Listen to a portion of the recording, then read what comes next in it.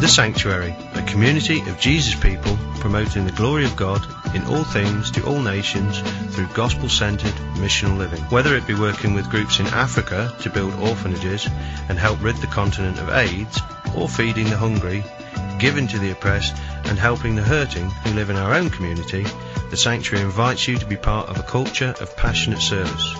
You can change your world. Be inspired. Join the movement. Yeah, I'll take the applause now because I probably won't get it at the end.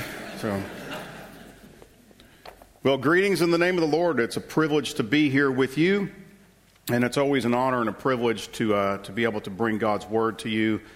What we're talking about today is a very important subject, of course, and not an easy subject. Probably not a safe for work subject, but not a subject that we're safe to not discuss openly as believers. The main text today we'll be looking at is 1 Thessalonians 4, verses 3 to 8. If you want to turn there, we'll get there in a moment. And then we'll briefly consider 1 Corinthians 6, 9 to 11 toward the end, if you want to have your thumb on there, or if you just want to have your iPad or iPhone ready to go. You know, I used to be critical of when people would bring their iPhones, and it's like, how do you know they're not just like on Facebook or something? And then my eyes got to a point where I couldn't bring a Bible unless I brought my glasses, and if I brought my glasses, I'd forget them. And so now I understand why you're on your phone. It's not a bad way to read God's Word if that works for you. 1 Thessalonians 4, 3 to 8, and 1 Corinthians 6, 9 to 11. In our public discourse, if you're awake at all, and I don't mean woke, I mean awake. In our public discourse, we regularly hear the word sexual used as an adjective. My wife and I we got tricked into seeing a movie the other night that we'd seen before, and I don't know why we got tricked into seeing it again, but it's the old Johnny English. We saw the trailer and said, oh, that looks funny. I forgot I'd seen it, and now we remembered why I got 33% on Rotten Tomatoes. It's a PG-13 movie, but it has sexual innuendo throughout. That's one of the ways we hear the word sexual used as an adjective. Oftentimes, you can go to IMDb, Parents Guide, if you do that, and sexual innuendo. In the 60s, for those of you that were alive then, and if you were alive, you weren't there, the word sexual liberation was a big buzzword. Again, sexual used as an adjective. Today, we're likely to hear sexual identity, sexual harassment, and even worse, sexual assault. But we hear the word sexual used in our public discourse. You can't click on the Drudge Report. You can't turn on the news. You can't listen to a talk show without hearing this in our public discourse. We might even occasionally hear sexual ethics, sexual responsibility. But rarely do we hear sexual morality. Rarely do we hear that. And when I use the term sexual morality, or morality in any sense, I am referring, of course, to an objective, binding, and unchanging law. Now, I realize that's not common sense or common knowledge in our public discourse, but that's what I'm referring to, is an objective, binding, and unchanging. In other words, it's something you ought to do, and it's something that you ought to have done had you lived 100 or 200, 300 years ago in another country, in another part, another hemisphere. It's objective, binding, and unchanging. Sexual morality. Now, in the abstract, that involves a moral law, an oughtness. It presses upon your soul. You ought to do this. And in the abstract, it involves, whenever you have a moral law, you have a moral law giver. You have an authority. But in practice, what this really comes down to each and every person here this morning, is a fierce battle within your heart. There's two loves battling within your hearts. Now, I know it sounds like I'm about to launch into a Vince Gill song, but I'm not. There's two loves battling within your heart. St. Augustine, about 1,600 years ago, wrote a famous work called The City of God, and he wrote it as a defense of Christian morality in the wake of the fall of Rome. Has a lot of application to where we're at in the West and in the United States today, at least where we unfortunately might be heading. But St. Augustine wrote this book to defend Christian morality. He talked about these two loves. Now, this can refer to within your own heart or just speaking more globally of people in general. And he said this: two loves have made two cities. Two loves have made two cities. Love of self to the despising of God has made the city of the world. Love of God to the despising of self has made the city of God. So you have two loves, the love of self and the love of God, and they produce certain results. And that's the battle. That's the battle. And that's the battle we have in our own hearts, the love of self versus the love of God. The love of self is a value system that rejects God at the center. You could have whatever you want. You could come to church. You can even give lip service to the Bible. You could be a Buddhist. You could be a Confucian. You could be a Muslim. You could be a nominal Christian, but God is not at the center. That's the love of self. It's a value system built without God at the center of reality. And in terms of our topic today, that means sexuality on our terms. Now, your terms might be very good, might be very ethical. You may believe in monogamy. You may believe in saving sexuality until you're married. It may be very ethical, but it's still your terms. Or it may be anarchy, like we have in much of our world today. But it's sexuality in our terms. The love of God, in contrast, is a value system that honors Christ as Lord. It doesn't just give lip service to the idea that there's a God. Oh, and I think he had a son named Jesus, and he might even have been raised from the dead, but honors Christ as Lord of your life. The fear of the Lord is the beginning of wisdom. The love of God. And that means, translates into today's subject, sexuality on God's terms. Well, you might be asking, why this topic? Well, let me give you a couple reasons before we look briefly at 1 Thessalonians. Why this topic? Well, one is the personal angle. This topic is a wonderful revealer of hearts. Which do you prefer? Sexuality on your terms or sexuality on God's terms? In fact, Augustine went on to say, when he described these two loves, he said, "Let a man consult himself to see what he loves, and he will find which city he belongs to." This topic can be a great revealer of where you're at vis-a-vis God. So there's personal reasons to discuss this topic, and those may be very existentially real to you this morning here.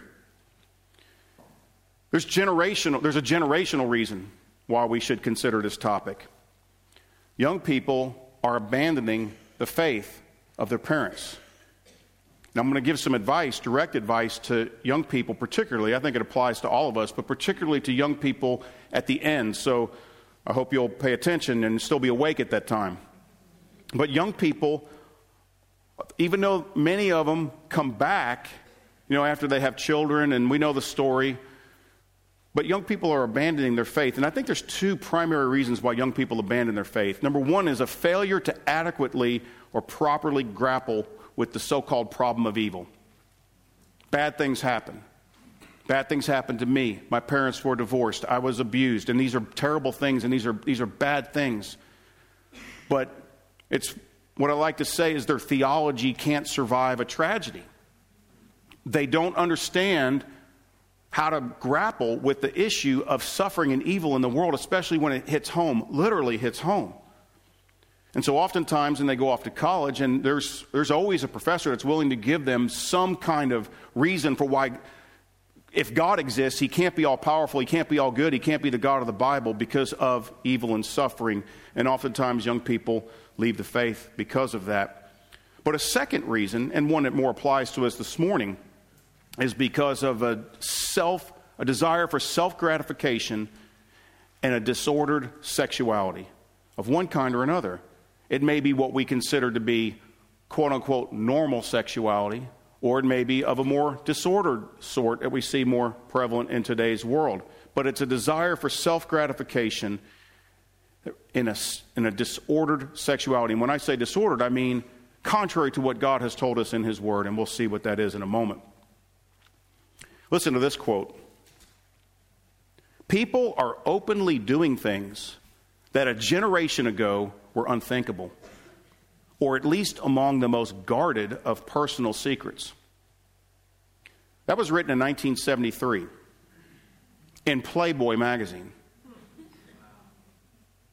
And think where we are today, 35 years later. Now, what happens when we hunger and desire to self-gratify in terms of this powerful gift that God has given us in sexuality is that we begin to wish God out of existence or relevance. It's a famous quote by Aldous Huxley, the author of Brave New World, who said that basically we developed our philosophy of nihilism, nothingness, because we objected to Christian morality. His entire worldview, which has affected millions of people, was developed simply because we wanted sex on our terms, and therefore God could not exist. On college campuses today, there are 3 million registered, mostly young women, who they're known as sugar baby students. These are young women that have connected with older, wealthy men who they sell themselves, essentially, this is legalized prostitution, in order to help pay down their enormous student debt. This is going on today on our college campuses. The so-called hookup culture, which is so destructive, especially of young women. So there's generational reasons why we have to talk about this topic. And then cultural reasons. The sexual ethics of the so-called city of man is a big reason for the social breakdown that we see today. No time to get into it, but you might have heard about the whole controversy surrounding Karen Pence this past week. Surprise, surprise, a Christian school actually has Christian convictions about Christian things. And it's become like, this wonderment that, there's people that actually believe this stuff, and become a big controversy. And you see this clash between the city of man, so to speak, and the city of God in the news every day. But the sexual ethics of secularism, or the city of man, has also, I think, resulted in so much of the distrust between men and women. We don't know what a man is anymore. We don't know what a woman is anymore. We don't know how to act. It's like if you're familiar with the comedian Jim Gaffigan, he talks about crabs, like the way crabs walk. It's like two people that really don't want to meet each other. And that's the way, men and women are just like, we don't know how do we relate anymore. And there's this distrust between men and women. And much of this is a direct result of the sexual ethic of secularism that came to fruition in the 60s in this country. Divorce, fatherlessness, all a direct result that we will have this on our terms. And of course, today being Sanctity of Life Sunday, we should at least mention the topic of abortion. In 2015, and these statistics don't change much year to year, 2015, unmarried women accounted for 86% of all abortions performed in the United States. 86% of all abortions were conducted on women who were not married. That means 785,000 human beings lost their lives in 2015, and 785,000 human beings will lose their lives in 2019 because we want sexuality on our terms. There's a reason why this topic must be addressed. Well, that's a long-winded way to get to 1 Thessalonians 4. I'm not going to go through this line by line, but just want to highlight some things in this passage that I think would be important for us to consider this morning. 1 Thessalonians 4, verses 3 to 8. This is a very warm epistle that the Apostle Paul writes to these faithful believers. In fact, he starts off with that triad of they're known for their faith, their hope, and their love. And it's a very warm, loving epistle. But it's the Word of God, And he still has some hard things to say to them. They're not Corinth, but yet they still grapple with this issue as we do today. Verse 3, you want to know God's will? It's not a needle in a haystack, it's right here. So listen up. This is the will of God, your sanctification. Well, what does that mean? Well, it means a lot of things, but this is what it means here in this passage and this morning. This is the will of God, your sanctification, that you abstain from sexual immorality, that each of you know how to control his own body in holiness and honor, not in the passion of lust like the Gentiles who do not know God, that no one transgress or wrong his brother in this matter, because the Lord is an avenger in these things, as we told you beforehand and solemnly warned you. For God has not called us to impurity, but in holiness. Therefore, whoever disregards this, disregards not man, but God, who gives his Holy Spirit to you. One of the most direct statements that you'll find in the New Testament on the will of God with regards to this important topic. Now, one way to understand in fact, probably the most basic way to understand the entire storyline of the Bible. And if you're new to the faith, if you're new to understanding the Bible, I find this very helpful. It's simplistic, but it's helpful. The Bible story is essentially a story of creation, a fall, and redemption. Creation, a fall, in which somehow that creation is marred, but yet God didn't leave it like that. There's a redemption. So creation, you have a pattern, you have a plan. There's a designer who designs something. There's a pattern, there's a plan. Then you have a fall, some kind of deviation from that pattern or the plan. There's a corruption. There's a distortion of the way things were meant to be. And then you have a redemption. There's a repairing going on. There's a restoration going on. It's in the present, and it's still yet to be. So creation, fall, and redemption. It's a simple way to just simply understand the major storyline of the Bible. And I think we see those elements right here in this text. In terms of creation, we see God, the Creator. We see that God, the Creator, has a will. He has a moral law. He has a plan. He has a design. We see He has authority. And we see that He has authority to punish. He's an avenger in these things. So we see creation. We see fall right here in this passage. Note some of these words in the text. Immorality, transgression, ignorance, rebellion, wrongdoing, offending a brother. These are all fruit of the fall of man. And this is the city of man. This is the love of self right there. But thank God, praise Jesus, we see redemption in this passage as well. We see that repair. We see that restoration. Words like this, sanctification, that's a redemption word. Holiness, honor, the knowledge of God. No longer ignorant, but we've gained the knowledge of God in the face of Jesus Christ. And then I think what is tremendously important for us today, another redemption word that we see in this text is right there in verse 8 at the end, the indwelling Holy Spirit. He gives His Holy Spirit to you. But those are words that describe the city of God, the love of God. So we see this clash. So what we're going to do for our remaining few moments is just look at each one of these segments, if you will, these movements in Scripture and how they apply to our topic today, creation, fall, redemption. And we'll go through them rather briefly. You may or may not be able to follow along on a screen. I take full blame for changing things up at the last minute. I gave Jimmy an outline with some notes, and then I invoked preacher privilege and changed everything up at the last minute. And so if you have trouble following along, it's 100% my fault, but that'll be fine. I think it's simple enough that we can understand what God wants us to understand this morning. So creation, simple point. Human sexuality is God's idea. Human sexuality is God's idea. And we might even add this. Human sexuality is God's good idea. The Creator didn't have any bad ideas. See what Paul said in 1 Timothy chapter 4 to those that wanted to deny food and marriage as a way of showing how holy they were and how much holier they were than others. And he says nothing is to be rejected because God has created these things and they're good if they're received with thanksgiving and prayer.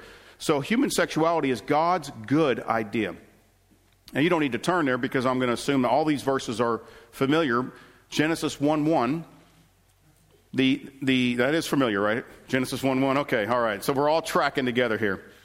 The importance of Genesis 1:1 is not just the beginning of the Bible, but the imperative to worship. You don't have to go any further than Genesis 1:1 to see the imperative to worship. I would hope you would agree with one thing that I'm about to say, and hopefully the second. One, you're not the creator. You're a creature. Number two, there is a creator. And that distinction is what imposes on you the imperative, the duty to worship. The creator-creature distinction, Genesis 1:1. It automatically and immediately puts us in a place of humility before God. You move down in Genesis 1 to verses 26 to 28, and you see the creation of man. And let me just note three truths that are worth considering very quickly about the creation of man. Man was created by God. That gives you tremendous value.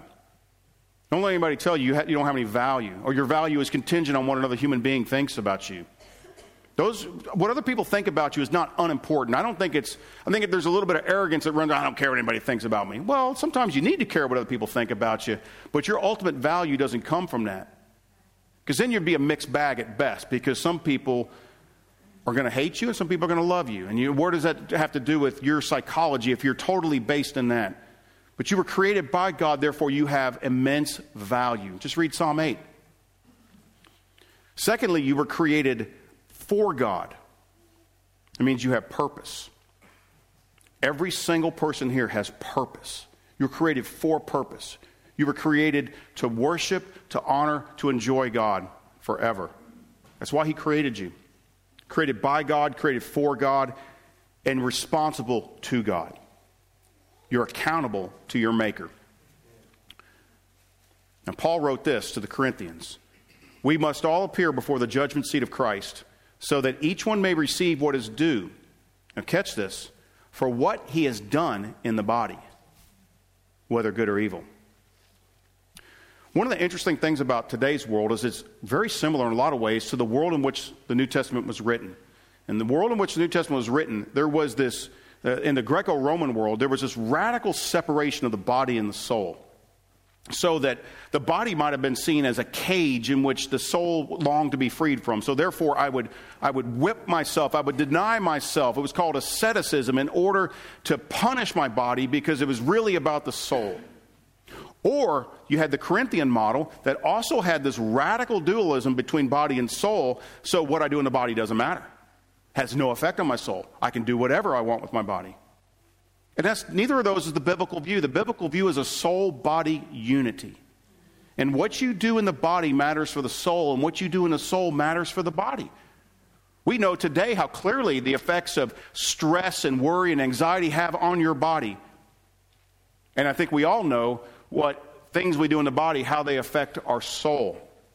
So we are accountable to God, and we will give an account for what we have done in the body, the creation of man.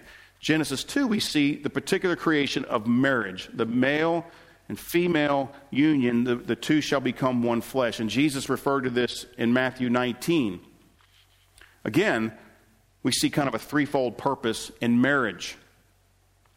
We see the unitive purpose, unity, the unitive purpose. The two shall become one flesh. That's one of the purposes of marriage, that there be a unity between the man and the woman. There's the procreative purpose in marriage.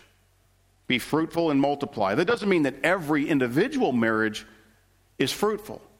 That doesn't mean that. And it doesn't mean that your marriage is any less of a marriage if you are unable to bear children or for some reason can't have children or don't want children, or maybe you married too late. Doesn't mean that. It just means marriage in general is unitive, it's procreative, and it's recreative. Those are the three purposes of marriage: unitive, procreative, recreative. Song of Solomon.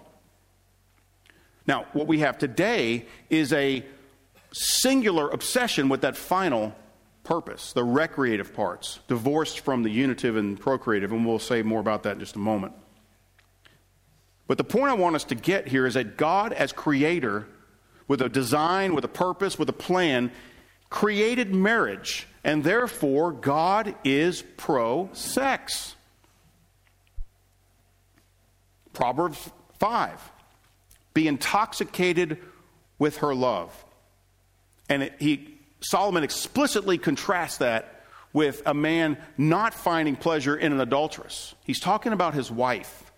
Be intoxicated with her love. This is right there in the scripture. And then in our passage today, 1 Thessalonians 4, this is the will of God. He created marriage, therefore God is pro-sex. And marriage is the presumed, in fact, sanctified context of sexual intimacy. Writer to Hebrews 13:4. Let marriage be held in honor among all, and let the marriage bed be undefiled. Paul wrote to the Corinthians, husband and wife, do not deprive one another. It's the presumed and sanctified context of sexual intimacy. There's a quote that's been wrongly attributed to G.K. Chesterton. It was actually John F. Kennedy paraphrasing G.K. Chesterton, so we'll let it pass. And it's a money quote, so no matter who you want to attribute it to me. I'll take credit for it. Whenever you remove any fence, always pause long enough to ask yourself, why was it put there in the first place? Whenever you remove any fence, always pause long enough to ask yourself, why was it put there in the first place? What's the biblical fence? In singleness, it's chastity. That's an old school world. You probably think of like having, I don't know what they even call them, like in 1800s that they would put young ladies in to make sure they remained chaste. That's not what... Okay, yeah, that makes sense, right? Maybe we need to go back to the 1800s. No, I'm just teasing. But that's the scriptural prescription. In singleness, we are to abstain from sexual activity if we're single. In singleness, chastity. In marriage, fidelity. It's that simple, folks. It's not easy because these are strong powers that God has given to us. But it's that simple. In singleness, chastity. In marriage, fidelity. Now, just for a second, let's consider what is the connection to this particular Sunday, the Sanctity of Life Sunday. Listen to this quote. The essential moral problem with non-marital sexual intercourse is that it performs a life-uniting act without a life-uniting intent, thus violating its intrinsic meaning. And there's lots of damage that results when we take a life-uniting act without a life-uniting intent. We have fractured souls. We have often diseased bodies. And in 2019, there will be 785,000 human beings that will lose their lives and never see the light outside the womb because we have removed a life-uniting act from its life-uniting intent. So that leads us to point 2, the fall. The second movement we see in the story of the Bible, the fall. The point here is that mankind has distorted or corrupted God's gifts, including sexuality. We might even say especially sexuality, at least in certain generations. And the results are devastating. We've distorted or corrupted God's gifts. The essence of the fall, when you just read Genesis 3 and you see the tempter coming to Eve and the way Adam and Eve process this whole thing is, you know what? We're going to decide what's good and evil. We're going to decide that. Independent of God, we're going to decide that. And that's where we're at. That much has not really changed, if not for the interjection of God. We don't believe in a God of deism that just wound up the world and left it. This is a God that intervenes in the world. Praise him for that. But that's essentially where we're at. That's the battle you have today. I'll decide. Now, there may be some things in here I like, some things that agree with me. But that's the essence of the fall. We will decide what's good and evil. Now, in terms of how this affected the human race sexually, we don't have to go further than Genesis 4, the very next chapter, and we see the first polygamist in Lamech. We don't have to go too much further. A few chapters later, we see Sodom. We see Lot having incestuous relations with his 2 daughters. We see Judah and Tamar in Genesis 38. We see the book of Judges. We see David, a man after God's own heart. Tremendous failures in the area of sexuality. We see Solomon. What we see in the Bible in terms of sexuality, we see polygamy. We see homosexuality. We see incest. We see rape. We see adultery. And in fact, we see child sacrifice.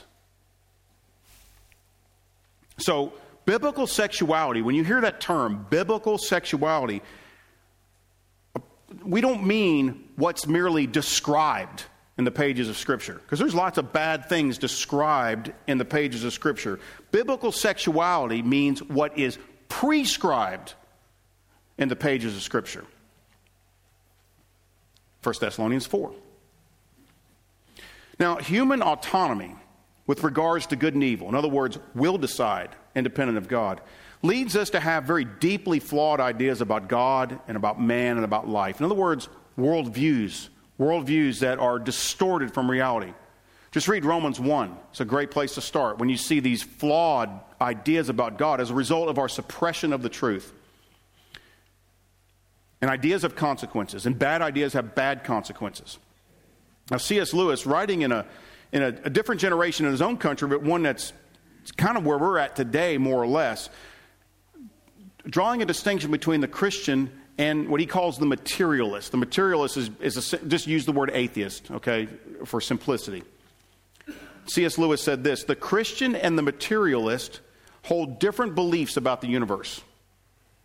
They can't both be right. Either there's a God or there's not a God. Either ultimate reality is reducible down to matter, or ultimate reality is found in a triune God. They can't both be right. One is right. They might both be wrong. We could both be wrong, but we can't both be right. And he said this: the one who is wrong will act in a way which simply doesn't fit the real universe. So without God at the center of reality, there's no design, there's no plan. That means we have human norms. That means, in other words, what's going to be right and wrong is going to be decided either individually, like an individual relativism, or maybe a cultural relativism, or by sheer state power. Without God at the center. The state is God. Something fills the void.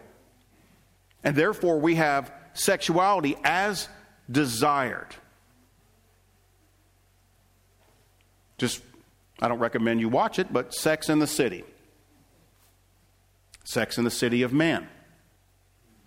And this leads to damaged lives and regret. In fact, the undercurrent of that entire show is rather interesting, because what it shows is the damage caused by women trying to act like bad men. Instead of women acting like bad men, we need bad men to act like good men. Without God at the center, this is what happens. With God at the center, then we have a grand design. We have a plan. We have a purpose. We have now divine norms, God's rules, and we have sexuality as intended. And you'll forgive me the cuteness here, but now we have sex and the city of God, to kind of do a mashup of Augustine and 21st century TV. And the result, more often than not, when we follow God's ways, are blessing, peace. A biblical word for peace is shalom, a wholeness, instead of the fracturing that takes place, and life. Now, sex on our terms has some particular scourges in our day, and I'm not going to spend a lot of time on this. You can find this many different places, and I want to move on, but 2 particular scourges in our day. Pornography. Instant, nearly unfettered access to pornography. It's not like the old days where you had to embarrassingly, could you reach behind the counter? Now, everybody here, and it's incredible when you think about it. It's a scourge. 35% of all internet downloads are pornographic. 12% of all the websites. And these statistics are a couple years dated. It's probably worse, but they're not going to be much off. 12% of all websites. 40 million Americans are regular visitors to pornographic sites. And you know what the number 1 day is? Sunday. Women, you're not exempt. 1/3 of all pornography consumers are women. And the average age of exposure is 11. Men who start viewing pornography after they are married are twice as likely to divorce. We now know that it shrinks the brain, it reduces neural activity, and it's addictive. It's a release of dopamine, which means you have to have more and more and more and harder and harder and harder. So it's like any addiction. It often leads to violence, sex trafficking, and even prostitution. That's a particular scourge in our day. Another scourge in our day as a result of the fall is sex as recreative only. Remember, said there was 3 purposes in God's plan: the unitive, the procreative, and the recreative. We've taken one and we said that's enough for us. In addition to the toll on human life, the abortion issue, the Apostle Paul said this: without knowing modern chemistry, he who sins sexually sins against his own body. Did you know that your body makes a involuntary commitment, I should say, when you engage in sexual practices? Your body makes an involuntary chemical commitment. One has said this: your body makes a promise whether or not you make a promise. Particularly in women, it's the release of oxytocin, what's called the love hormone. In men, it's the release of vasopressin. It's called the bonding or the monogamy molecule. Your body is making a promise whether or not you mean to. One of my favorite authors, Jay Buzichevsky, a professor at UT, there is hope at University of Texas. He said this: sex is like applying adhesive tape. Promiscuity is like ripping the tape off again. If you rip it off, eventually the tape can't stick anymore. Is it any wonder that at many of our top universities in the United States, the most two prescribed drugs are birth control pills and antidepressants? Is it any wonder, it's a fact, that men lose interest in marriage when women give sex without prior commitment? It's a fact. It is also a fact that the more non-marital sexual partners a person has, the lower chances of marital stability they have. In other words, unchastity leads to infidelity. When Solomon was dedicating the temple, he said, "There is no one who does not sin." The psalmist said this: "If you, Lord, should mark iniquities, who could stand?" If God was counting up without any hope of redemption, your iniquities, my iniquities, who could stand? But with you there is forgiveness, that you may be feared. Praise God for redemption, the final move in the Bible story. Redemption. In Jesus Christ, God forgives our debt and gradually transforms our character. 1 Corinthians 6, 9, 11. We'll just very briefly read the passage and consider a couple things. In Jesus Christ, God forgives our debt Whether small or large, it's unpayable. And he gradually transforms our character. 1 Corinthians 6, we'll just jump right into verse 9. Do you not know that the unrighteous will not inherit the kingdom of God? Do not be deceived. Neither the sexually immoral. Now, let me just a parenthetical note about that. This is a version of the Greek word porneia, which basically is an umbrella term that covers every type of sexual activity outside of the marriage between a man and a woman. Neither the sexually immoral, nor idolaters, nor adulterers, nor men who practice homosexuality, nor thieves, nor the greedy, nor drunkards, nor revilers, nor swindlers will inherit the kingdom of God. He says, do not be deceived. God is immutably and eternally holy and just. This is God. We can't change him. We can't say, you know what, God, get with the 21st century. It's like the Babylon Bee may be the best news source we have today. And there's a Babylon Bee from a year or so ago that, progressive Christian updating her Bible app to see if God has changed his stance on sexuality yet. No, he's eternally and immutably holy and just. Again, Hebrews 13:4, quoting from the Holman, says, marriage must be respected by all and the marriage bed kept undefiled because God will judge immoral people and adulterers. That's God's word. Indeed, when we get to Revelation 22, when we think it's all a happy ending, it is for the redeemed. But what he says in Revelation 22 is outside. You don't want to be outside. You don't want to be outside the gates of the New Jerusalem. That's perdition. That's an image of hell. Outside, he said, are dogs. Dog lovers don't fear. This is not your dog, okay? This is not dogs in general. Different kind of dog here. Sorcerers and the sexually immoral. And everyone who loves and practices falsehood. God's serious about this. And he said to the Corinthians, the most messed up group of people you could probably ever meet, such were some of you. In other words, he's saying some of you were under God's judgment, that had your path not been somehow intervened with, you'd have been outside. And then we run into one of those but gods. The two best words in the Bible, but God. He doesn't use the word God here the way he does like in Ephesians 2, but you might as well insert it in your mind. He says, but you were washed. Who did the washing? God. You were washed. You were sanctified. You were justified in the name of the Lord Jesus Christ and by the Spirit of our God. You were washed. You were given new spiritual life. Some of you may have tragic failures in your life with regards to sexuality, but you came to Christ.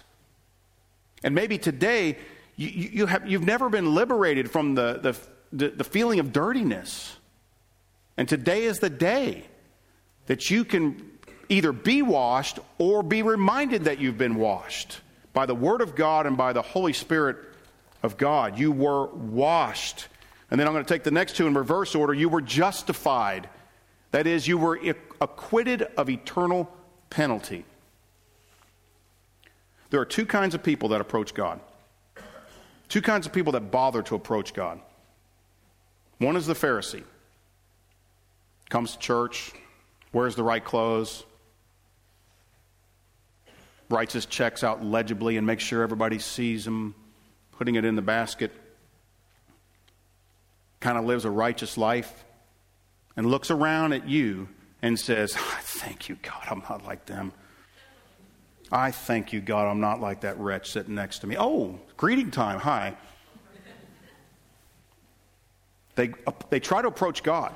I thank you, God. Boldly walk into the temple. I belong here. And then there's a tax collector. If you're not familiar with the tax collector in the Bible, they're not liked people. They're despised. Any IRS agents in here?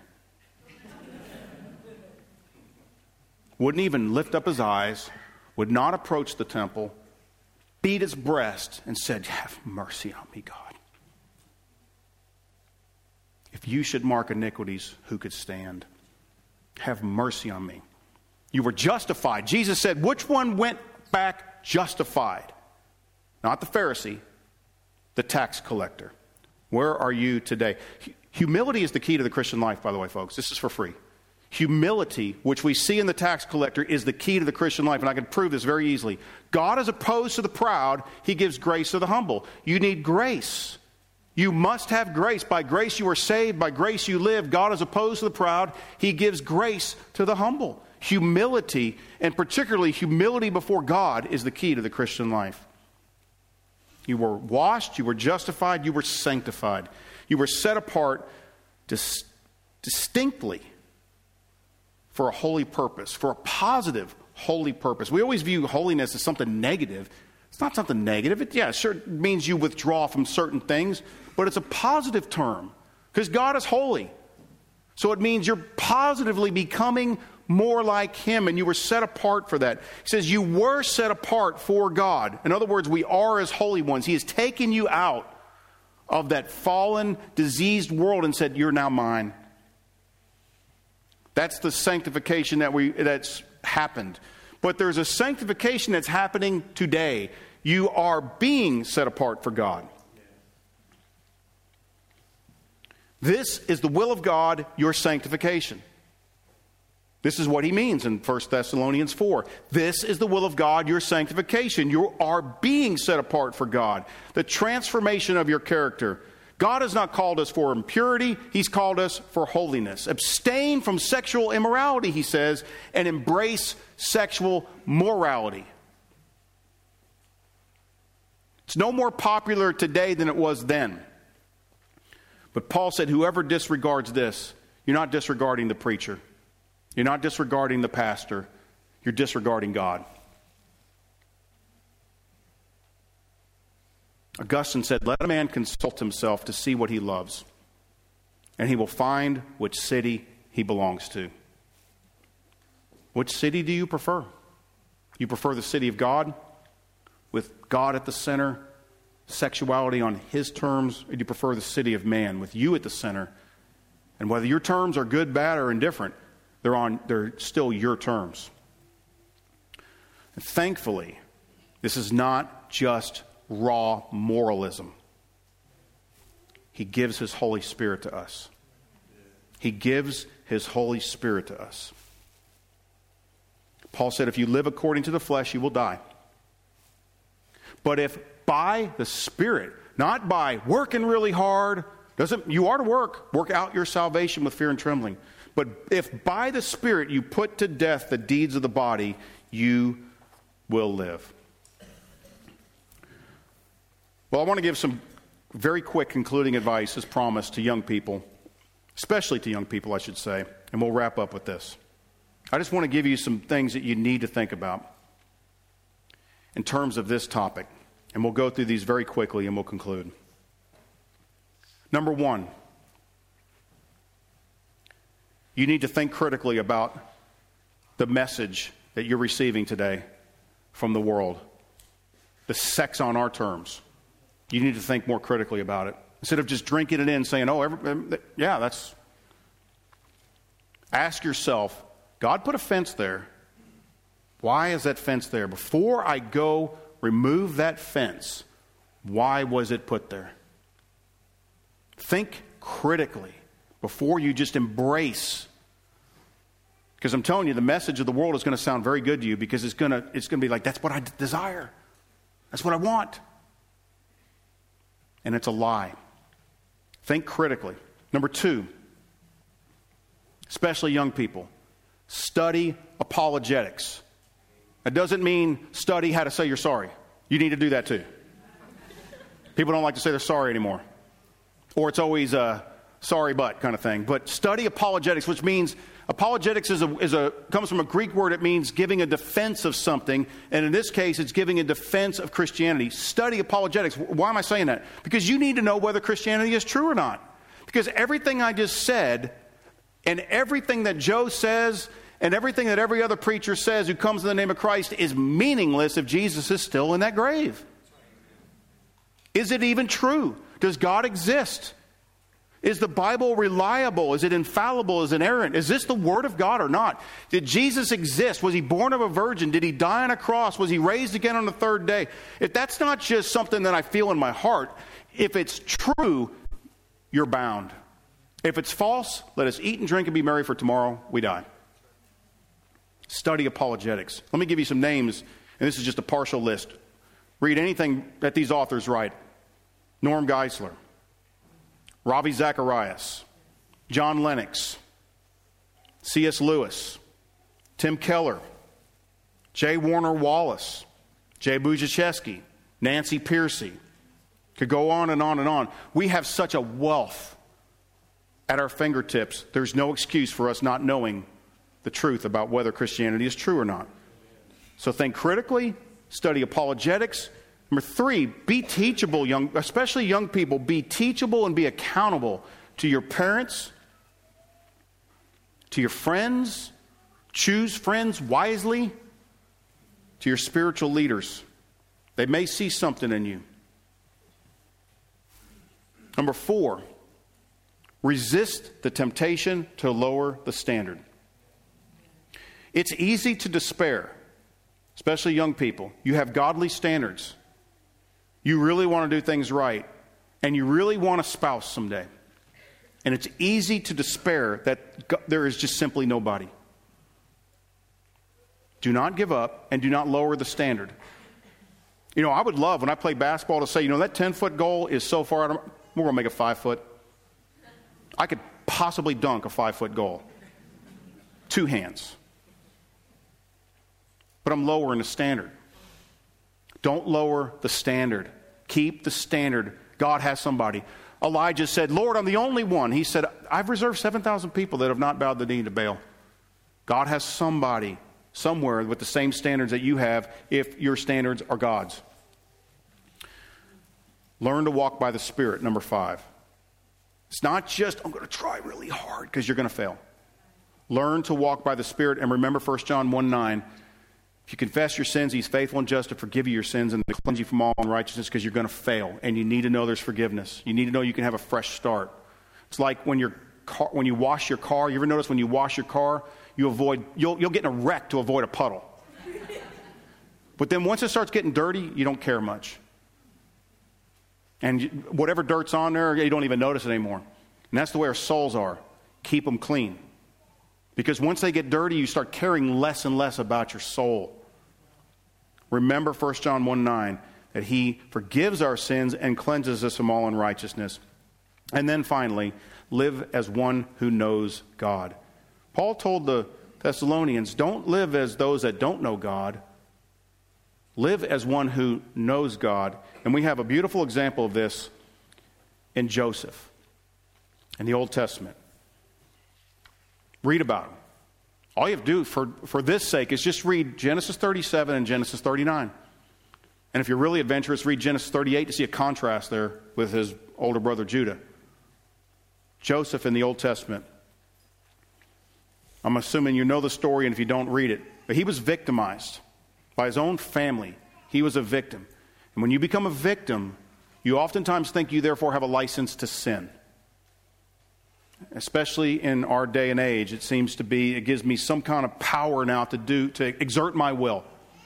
He was a victim of injustice. 3 times, actually, a victim of injustice. He was successful at a very young age. He was 17 when he was sold by his brothers as a slave, and he was immediately successful. And when you're successful, particularly at a very young age, you have an inflated sense of importance, you have a sense of invincibility, and you have a pride about you. You're not seasoned. You've experienced success a little too young, and this can cause some problems. He had a position of authority. Oh, we know all about that today, right? How positions of authority can lead people, particularly men, to do things that they should not do. He had a position of authority and trust. And on top of that, he was a very handsome man, and he had opportunity. He actually had a beautiful woman chasing him down. Yet, this Joseph literally fled. The New Testament tells us to flee immorality. You want a picture of literally, physically fleeing immorality. It's Joseph, Genesis 39. Because he had integrity, because he feared God, and because he resolved in his heart he was not going to sin against God. And that's what you need. But folks, let me warn you, it cost him. It cost him. He was actually imprisoned on false charges. It'll cost you today to stand up and have standards that are like God's. It'll cost you. Right after it cost him, and he's thrown in prison, we see this. The Lord was with him and showed him steadfast love. I know God will do that with you as well. It'll cost you to be like Joseph, but he will be with you and he will show you steadfast love. I want to turn it over to the pastor in 2 seconds. I just want to pray as we close here. And I just want to pray with two people in mind here, or two groups of people, I should say. To the single. Be any number of reasons why you're single, and that's not my business this morning. But God's word to you is chastity in singleness, whether that's as a result of divorce, whether you've never entered into marriage before, chastity. And if that's if your will aligns with God, my prayer is for you that you would walk by His Spirit and have that power. If you have failed in that regard, I pray that you would find repentance and forgiveness. If you are married, God's word to you is simple. Be faithful.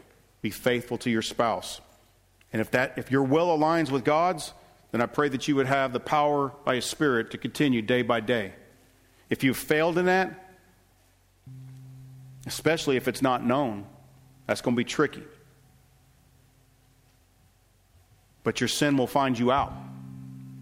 Today could be the day that you unburden yourself of that guilt and make things right. Sexuality on God's terms. It's a powerful gift that God has given us. And when used properly, in accordance with His will, it's one of the most beautiful things that God has given to human beings. When it's misused, it's one of the most destructive. So make things right with the Lord today, whatever that is. Father, we thank you for this time. Thank you for your word. Thank you for the blood of Jesus Christ and the grace of the Holy Spirit, without which we are all undone. If you should mark iniquities, who could stand? But with you there is forgiveness, that you may be feared. In Jesus' name we pray. Amen.